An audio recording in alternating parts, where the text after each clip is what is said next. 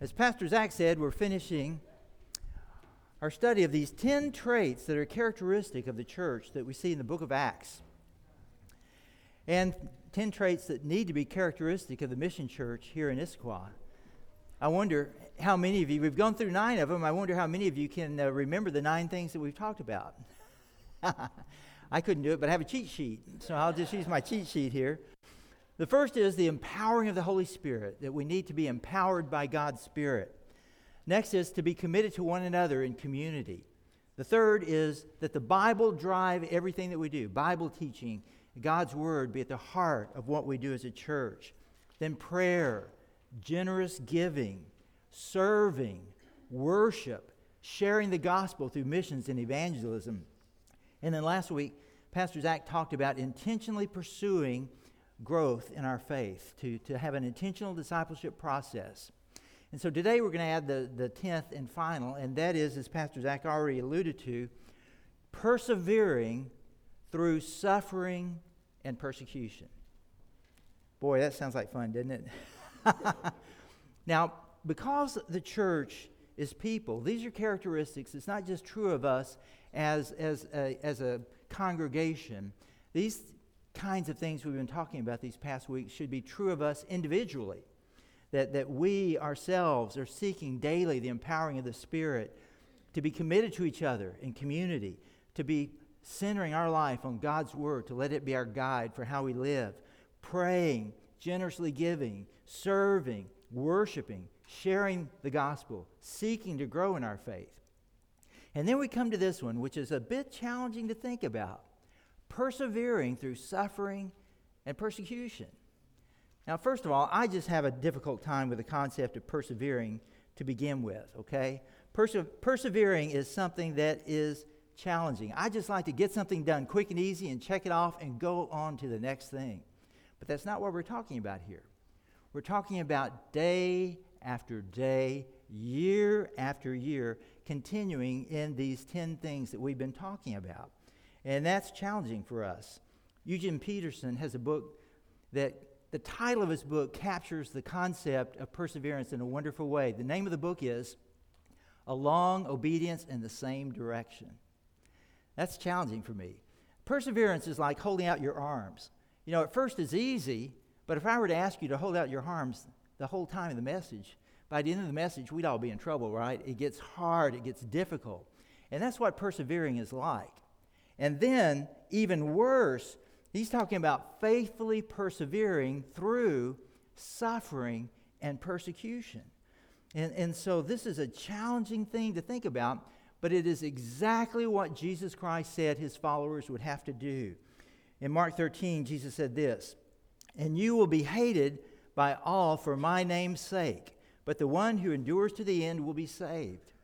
The Apostle Paul agreed with Jesus. He writes to his young pastor friend Timothy in 2 Timothy, he says this, "Indeed, all," and that's us, right? Are you included in the word all? "Indeed, all who desire to live a godly life in Christ Jesus will be persecuted." And so it's a challenging thing for us to think about. The book of Acts begins, as you recall, in Acts 1:8 with a command that Jesus gives, and it becomes not just a command for us as his followers, it's an outline that summarizes the whole book of Acts. The other week we read it together out loud. I'd like to invite you to do that with me also again as Peen puts this on the board for us. Let's read together out loud Acts 1:8. Ready? "But you will receive power when the Holy Spirit has come upon you, and you will be my witnesses in Jerusalem and in all Judea and Samaria and to the end of the earth." Now, most of us probably really get this concept that as followers of Jesus Christ, we are to share the good news of the gospel with others. We're to tell others about Christ. And that's what this is saying. But there's something you also should know if you don't already know it. And that's when you look at Acts 1:8, the word that is translated, "You shall be my witnesses." The word witnesses is a Greek word that we get one of our English words from. And that is the word martyr. Now think about that for a moment. You could translate that, "You will be my martyrs." Think about the ramifications of that for just a moment. Following Jesus always involves suffering and persecution. Now, you might be thinking, well, wait a minute, Pastor John. I thought coming to faith in Christ would make my life better and easier. Well, it does make our life better. Our sins are forgiven. We have hope. We have joy. We have His peace. We're reconciled with God. We have His power at work in our life. That's all better. But it doesn't make it easier. In fact, following Jesus Christ demands suffering and persecution and hardship. It actually makes our life harder. But that's the very thing that God uses to bless us the most. You might recall in the Sermon on the Mount, Jesus says in Matthew 5, "Blessed are you when others revile you and persecute you and utter all kinds of evil against you falsely on my account.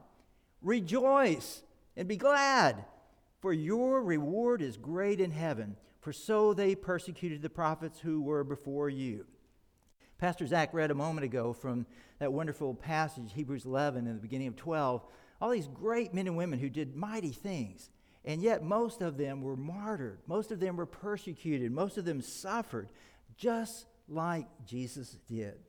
And to follow Christ, he goes on to say, as he went into chapter 12, if we want to follow Christ, we have to follow His example. And you notice the example he was talking about, it was Jesus taking up His cross and dying. And that's the example of Christ we're to follow if we're to follow Him. And so persecution begins right off the bat in the book of Acts. In chapter 4, the apostles, Peter and John, are brought before the Jewish council, and they're commanded, stop telling people about Jesus. Then the next chapter, chapter 5, the apostles are this time arrested and beaten, and again commanded, stop telling people about Jesus.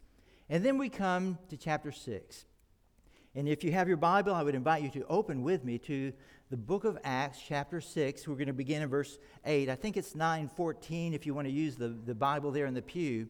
As we look at Stephen, who becomes the first martyr in the sense of the first Christian to die for his faith, as he is martyred here in Acts 6. Not only does he die, but this launches a robust, widespread persecution of Christians throughout the whole rest of the book of Acts. So if you have your Bible, let's look together at Acts chapter 6, verse 8. This is going to kind of be the heart of kind of what we're going to be studying. So I'd like to invite you to stand with me, if you're able, as we read our teaching text. And we'll read other parts along the way. It's kind of a long passage, so we're not going to read it all. But let's start. Acts chapter 6, beginning in verse 8. "And Stephen, full of grace and power, was doing great wonders and signs among the people. Then some of those who belonged to the synagogue of the freedmen, that is, as it was called, and of the Cyrenians and of the Alexandrians, and of those from Cilicia and Asia," this is just Christians from different places around the world outside of Jerusalem, "arose and disputed with Stephen, but they could not withstand the wisdom and the spirit with which he was speaking. Then they secretly instigated men who said, 'We've heard him speak blasphemous words against Moses and God.' And they stirred up the people and the elders and the scribes, and they came upon him and seized him and brought him before the council. And they set up false witnesses who said, 'This man never ceases to speak words against this holy place,'" that's the temple, "'and the law. For we have heard him say that this Jesus of Nazareth will destroy this place and will change the customs that Moses delivered to us.' And gazing at him, all who sat in the council saw that his face was like the face of an angel." Let me pray for us. Oh, Father, I don't like people not to like me. I don't like challenges and hardship. I don't like sacrifice. I certainly don't want to be persecuted. Will you help us grasp and deal with this difficult reality, that this is an important characteristic of Christ followers and His church. In Jesus' name, we ask your help through your Spirit. Amen. All right, let's be seated and let's kind of dig into this. So at this point, Stephen launches into a long speech, or what you might call a long sermon. And I'm just going to kind of fast forward and summarize it. It's probably what some of you like to do with me right now. If we could just fast forward, Pastor John. Okay, yeah, you guys. So he's going to say some things. And first of all, look at verse 14.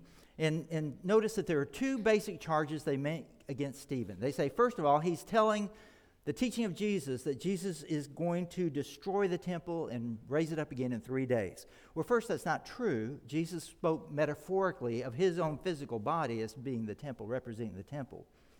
And then the second charge against Stephen is that he was saying that Christ taught and Christians were going to do away with the customs of Moses. Now understand, the customs of Moses is a reference to the Old Testament law that God gave to Moses. You remember the 10 Commandments and all that kind of stuff with the temple. This is what he's talking about here. And so Stephen is going to address these two charges, but he's going to do it in reverse order. Beginning in verse 2 through verse 43, he gives a brief history of the Jewish people that they probably knew pretty well, but he lays it out beginning with Abraham. You remember God's glory appeared to Abraham, and even though Abraham and his wife were getting older, and they got really, really old before this began to be fulfilled, God promised that they were going to have many descendants, and he would give his descendants the land of Canaan, that we call the promised land, because God promised to give it to his descendants. However, he goes on to say that these people, these descendants of Abraham, rejected Joseph and sold Joseph as a slave to Egypt. And so for 400 years, these descendants lived in Egypt. The family joined them in Egypt, and they grew, and they became oppressed by the Egyptians, and they were used in abusive slavery. And then God raised up a Savior to go and to deliver them, and that's Moses. And how did the people respond to Moses? They rejected him repeatedly. First of all, as a 40-year-old man, when he went and saw an Egyptian abusing a Jewish slave, he defended the Jewish slave and he killed the Egyptian, and he thought that would spark a sense of the Jewish people of realizing that he was going to lead them out of Egypt. But instead, they rejected Moses. He fled to the backside of the desert in Midian and lived there for 40 years until God appeared to him in a burning bush and said, I want you to go back to Egypt and deliver the people. And he did. You remember he led them out in the great Exodus that the Bible talks about. And how did the people respond to Moses during that time? They rejected him again. In fact, when Moses was on top of the mountain getting this law, the people down in the valley were rejecting him. Look at verse 39 of Acts 7. Stephen says this, but our fathers refused to obey him. Instead, they rejected him, talking about Moses, and in their hearts turned back to Egypt. They told Aaron, make us gods who will go before us. As for this fellow Moses who led us out of Egypt, we don't know what's happened to him. That was the time they made an idol in the form of a calf. They brought sacrifices to it and held a celebration in honor of what their hands had made. So Stephen's point is that when you look back in the history of the Jewish people, they had a history of rejecting the leaders that God raised up to bring them salvation, just as they had rejected Jesus Christ.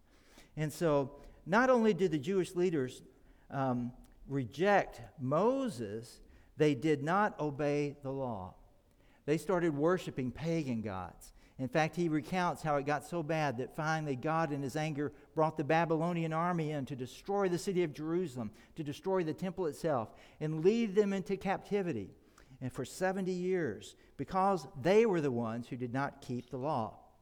And then, beginning in verse 44 through 50, he turns to the first charge, and that was about the temple. Now, God is the one who gave Moses the instructions for the tabernacle that then David's son Solomon built a permanent temple in Jerusalem, a place where people could come and worship God, a place where there could be intercession between sinful man and holy God. However, notice Stephen quotes the prophet Isaiah in verse 48. Look at verse 48 in Acts 7. And he says, however, the Most High does not live in houses made by men. In other words, Jesus was right to compare his body to the temple, because the temple was never intended, going all the way back to the prophet Isaiah in the Old Testament, the temple of God was never intended to be the final revelation of God, where God lived.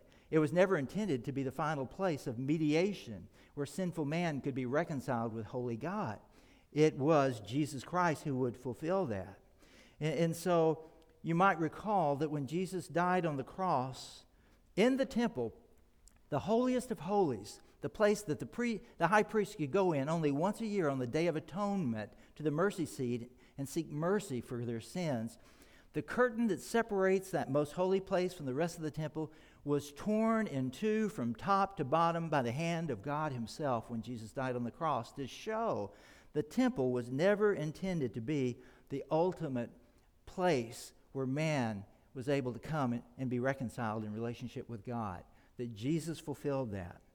And so they were the ones who were wrong to restrict God in a way. Even the Old Testament prophet said God should never be restricted to just being in the temple.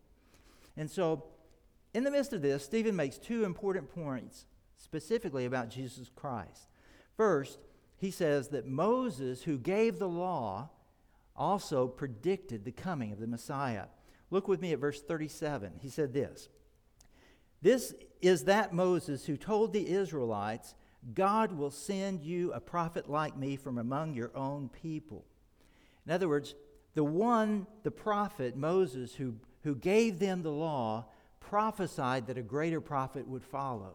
And that, of course, is Jesus Christ.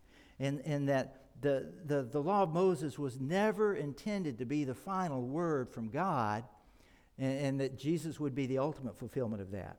And then secondly, he shows that the history of the Jewish people shows that Christ was to be the fulfillment, not just of the law, but even of the temple itself. And here's what I mean. Jesus, when he came, did not do away with the Old Testament law or even the need for the temple. What he did was he fulfilled it in this way. When it's dark at night, you turn on a porch light so you can see, because it's dark and you want to follow in your steps, you want to see what's going on, so you turn on your porch light when it's dark. But when the sun rises and the light of the sun illuminates that area, you don't need the porch light anymore. It doesn't mean that the porch light is bad or undone in any way. It's supplanted. In fact, you can have your porch light on during the day and not even realize it because the sun is so bright. The Old Testament law and the temple were like the porch light. But Jesus is the rising of the sun. It's the ultimate fulfillment of all of that. And so now we come to the place in his message where Stephen makes an application. And Pastor Zach, this is something you and I should pay attention to maybe, about how do you make an application. So he's laid out his case. He said, this is what you see in the Old Testament, and here's how it applies to you, the Jewish leaders. Look with me at verse 51 as he makes his application. "You stiff-necked people with uncircumcised heart and ears, you are just like your fathers. You always resisted the Holy Spirit. Was there ever a prophet your fathers did not persecute? They even killed the one who predicted the coming of the righteous one. And now you've betrayed and murdered him. You who have received the law that was put into effect through the angels, but have not obeyed it." Wow, try that next week, Pastor Zach. Throughout history, the Jewish people were the ones who rejected God's law and did not honor the place of reconciliation in the temple. They worshiped these false gods in different places. They were the ones who were guilty, not Stephen and not what Jesus Christ said. Now, how did they respond? After the message, Stephen went to the door and the people went out saying, "That was a great message, Pastor Zach. Good sermon today." No, look with me at verse 54. "When they heard this, they were furious and gnashed their teeth at him. But Stephen, full of the Holy Spirit, looked up to heaven and saw the glory of God and Jesus standing at the right hand of God. 'Look,' he said, 'I see heaven opened and the Son of Man standing at the right hand of God.' At this, they covered their ears, and yelling at the top of their voices, they all rushed at him and dragged him out of the city and began to stone him. Meanwhile, the witnesses laid their clothes at the feet of a young man named Saul. While they were stoning him, Stephen prayed, 'Lord Jesus, receive my spirit.' Then he fell on his knees and cried out, 'Lord, do not hold this sin against them.' When he had said this, he fell asleep. And Saul was there, giving approval to his death. On that day, a great persecution broke out against the church at Jerusalem, and all except the apostles were scattered throughout Judea and Samaria. Godly men buried Stephen and mourned deeply for him. But Saul began to destroy the church. Going from house to house, he dragged off men and women, and put them in prison. Those who had been scattered preached the word wherever they went. So they didn't receive it very well, I would say. Now, having gone through all of this comes the application of my message today as we look at this. Here's where it applies to us. You stiff-necked people with uncircumcised hearts and ears. Here's what we take away. First of all, this. We are part of an unbroken chain of God's sovereign work in the world. In other words, what we're going through as we experience hardship, as we go through persecution, we're a part of something that goes way back before us. Stephen reached back through the centuries to Israel's long history to show that God has been at work, even predicting the coming of the Messiah centuries before it ever happened. And at the very moment Stephen was speaking, who was at work? God himself. He looked up and he saw the heavens open, and there was the Son of God standing next to God himself. And so this has two ramifications for us, two implications for us. The first is this: God is sovereign, and his purposes will be accomplished no matter what. Earlier, Gamaliel, one of the men in the Jewish court, tried to warn the others in the Sanhedrin about trying to persecute Christians. Back in chapter 5, he said this: "Therefore, in the present case, I advise you, leave these men alone. Let them go. For if their purpose or activity is of human origin, it will fail. But if it is from God, you will not be able to stop these men. You will only find yourselves fighting against God." Unfortunately, they didn't listen to his warning, did they? Were they able to stop the advance of the gospel by killing Stephen? Obviously not, because it spread across the world. Friends, there are going to be times when we feel like the world is careening out of control. And there are going to be things going on in our life that are going to be scary. And we're going to have concerns. We're going to see Christianity growing to be less popular and more stigmatized in our culture. And we're going to feel like the church is losing the battle. But the war has already been won.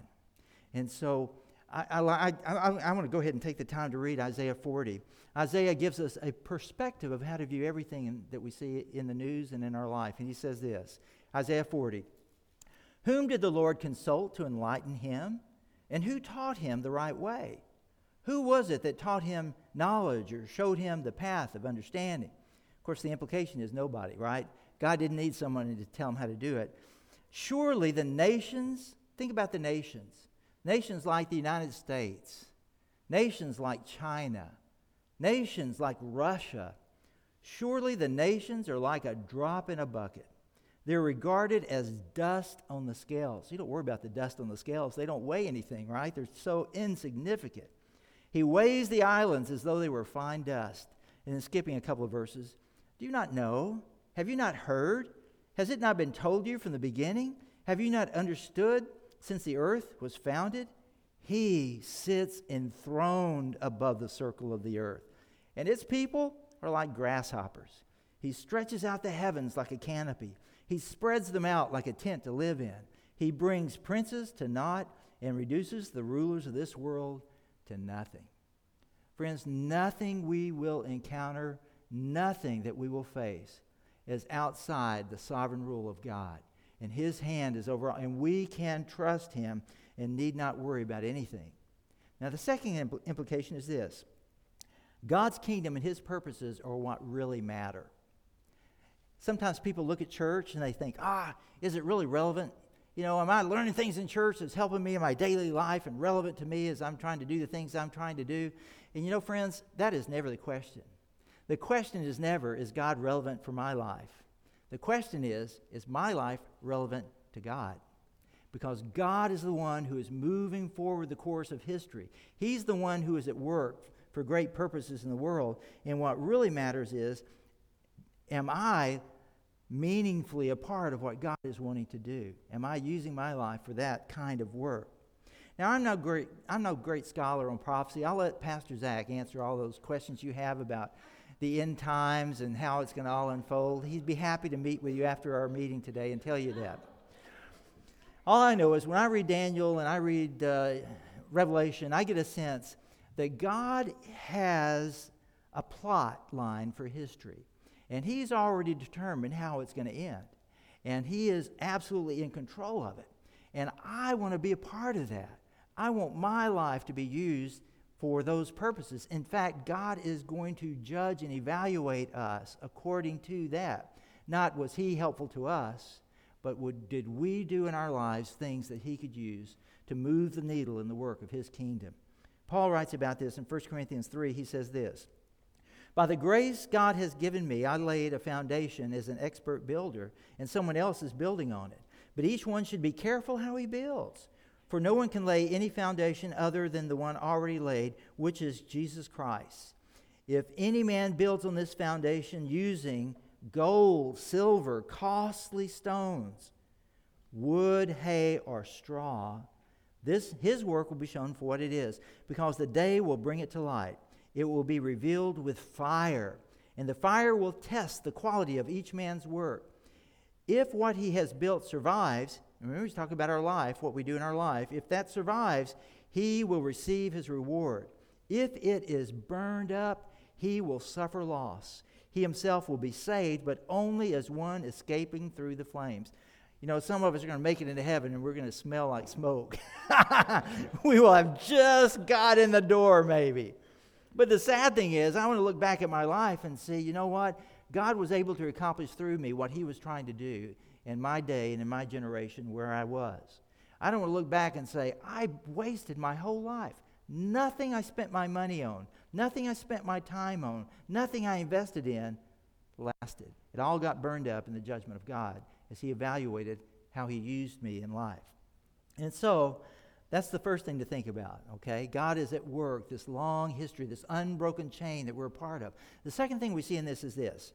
We are called to willingly sacrifice for Christ. To willingly sacrifice for Christ. Now notice, God did not spare Stephen, did He? He allowed Stephen to die an unjust death. And He didn't spare him.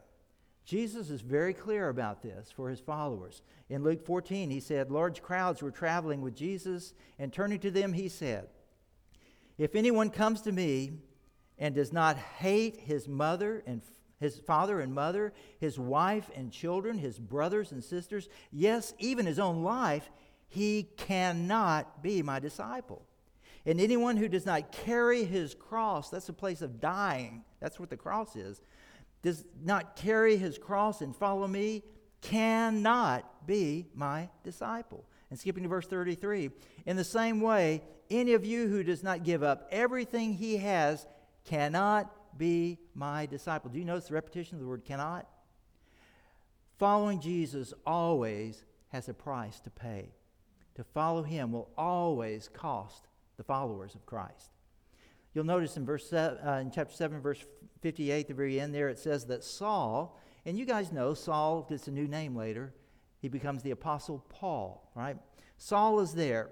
And in the early part of chapter 8, he goes on to become a persecutor of believers. The next chapter in Acts tells us that Paul gets what we could call arrest warrants to go and arrest Christians and persecute them. So he gets these arrest warrants. He heads off to Damascus, but Jesus appears to him in a vision, this bright light from heaven, and Jesus says, "Paul, who are you? Saul, why are you persecuting me?" And he's blinded by the light. And then he's led to Damascus, and he's there for 3 days fasting and praying and just waiting, and he's blind. And God appears to a Christian in Damascus by the name of Ananias. And He says to Ananias, "I want you to go and heal Paul and give him back his sight." And Ananias responds to God, and he says, "Hey, God, I think we had a bad connection there." Did I hear you right? Did you say Saul? You do know that he's the one that's persecuting we Christians, don't you?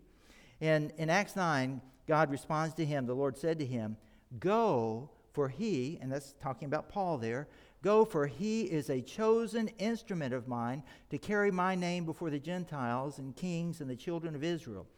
For I will show him how much he must suffer for the sake of my name." Did you catch that last part?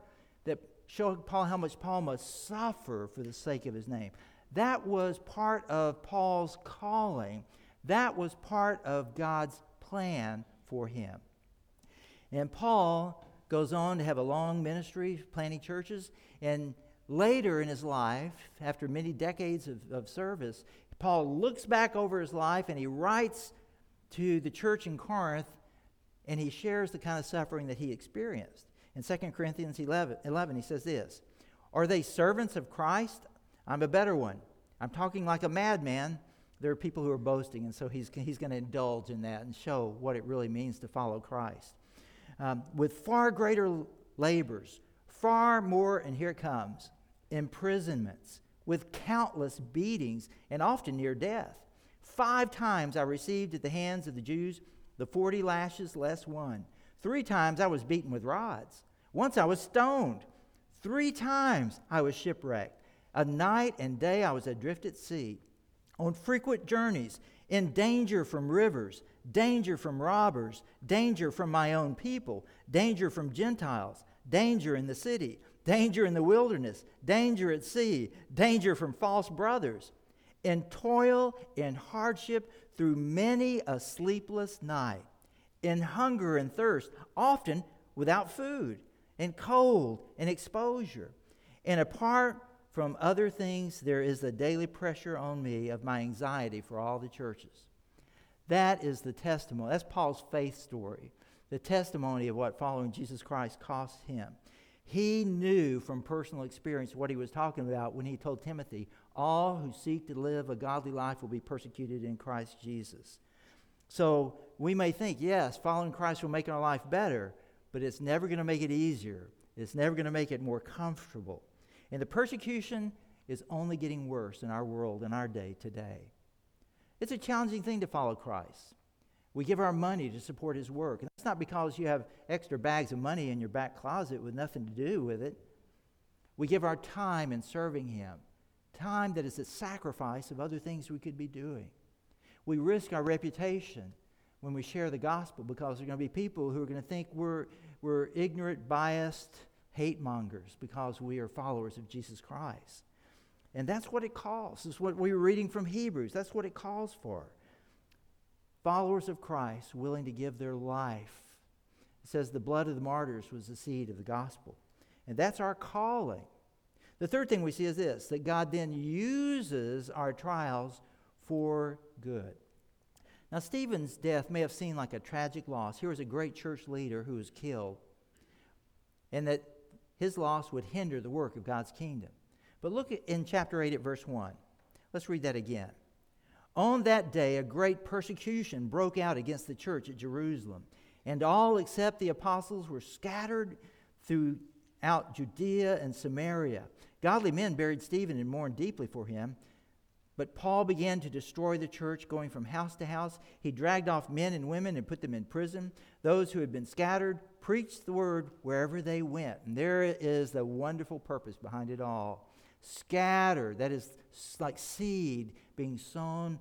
They were scattered. God used this death of Stephen to create a great persecution, which created a great dispersion of Christians running for their lives, and it resulted in the widespread sharing of the gospel of Jesus Christ. God uses the challenges, the setbacks, the painful things in our life to advance his kingdom and his agenda.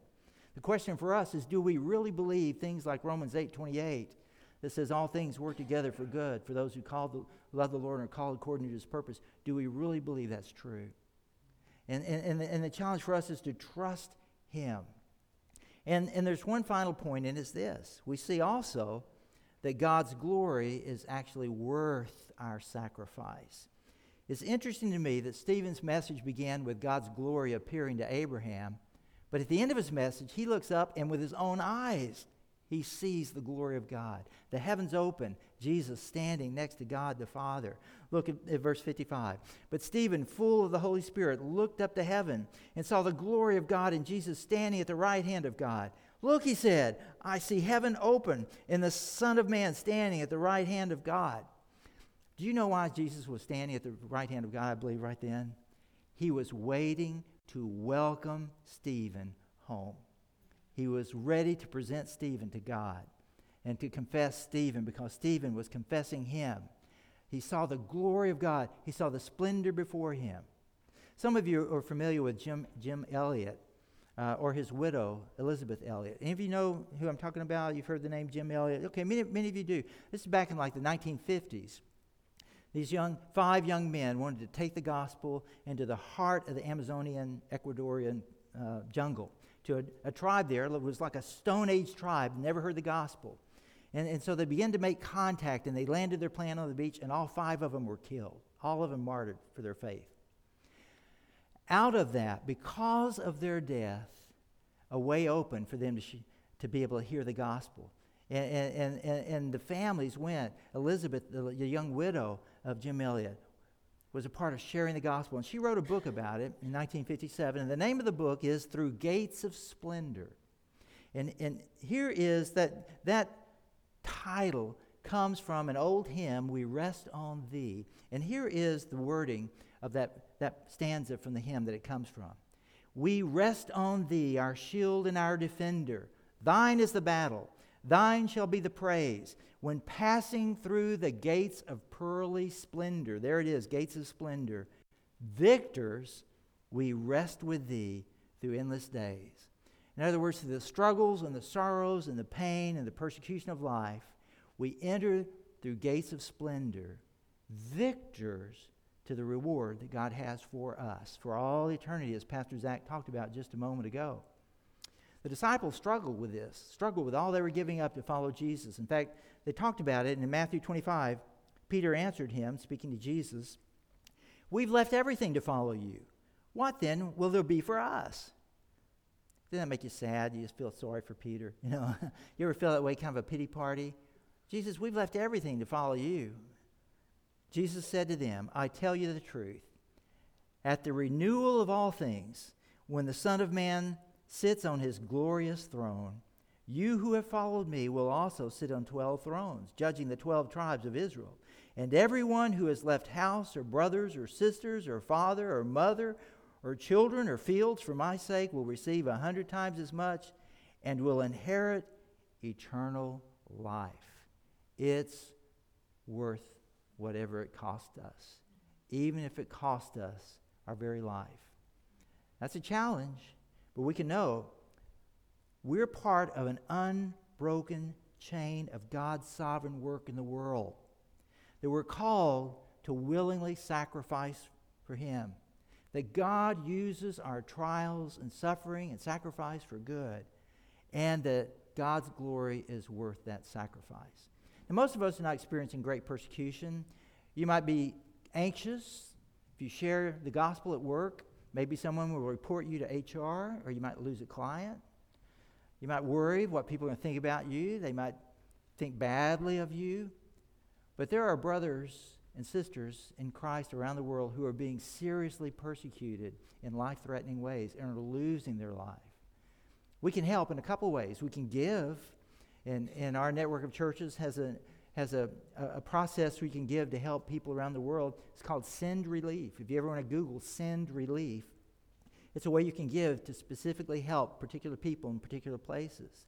There's organizations like Voice of the Martyrs, something Cindy and I have supported for some time in a small way, and it certainly helps believers around the world who are being persecuted. So we can give to help people who are being persecuted for their faith. And we can also pray for them.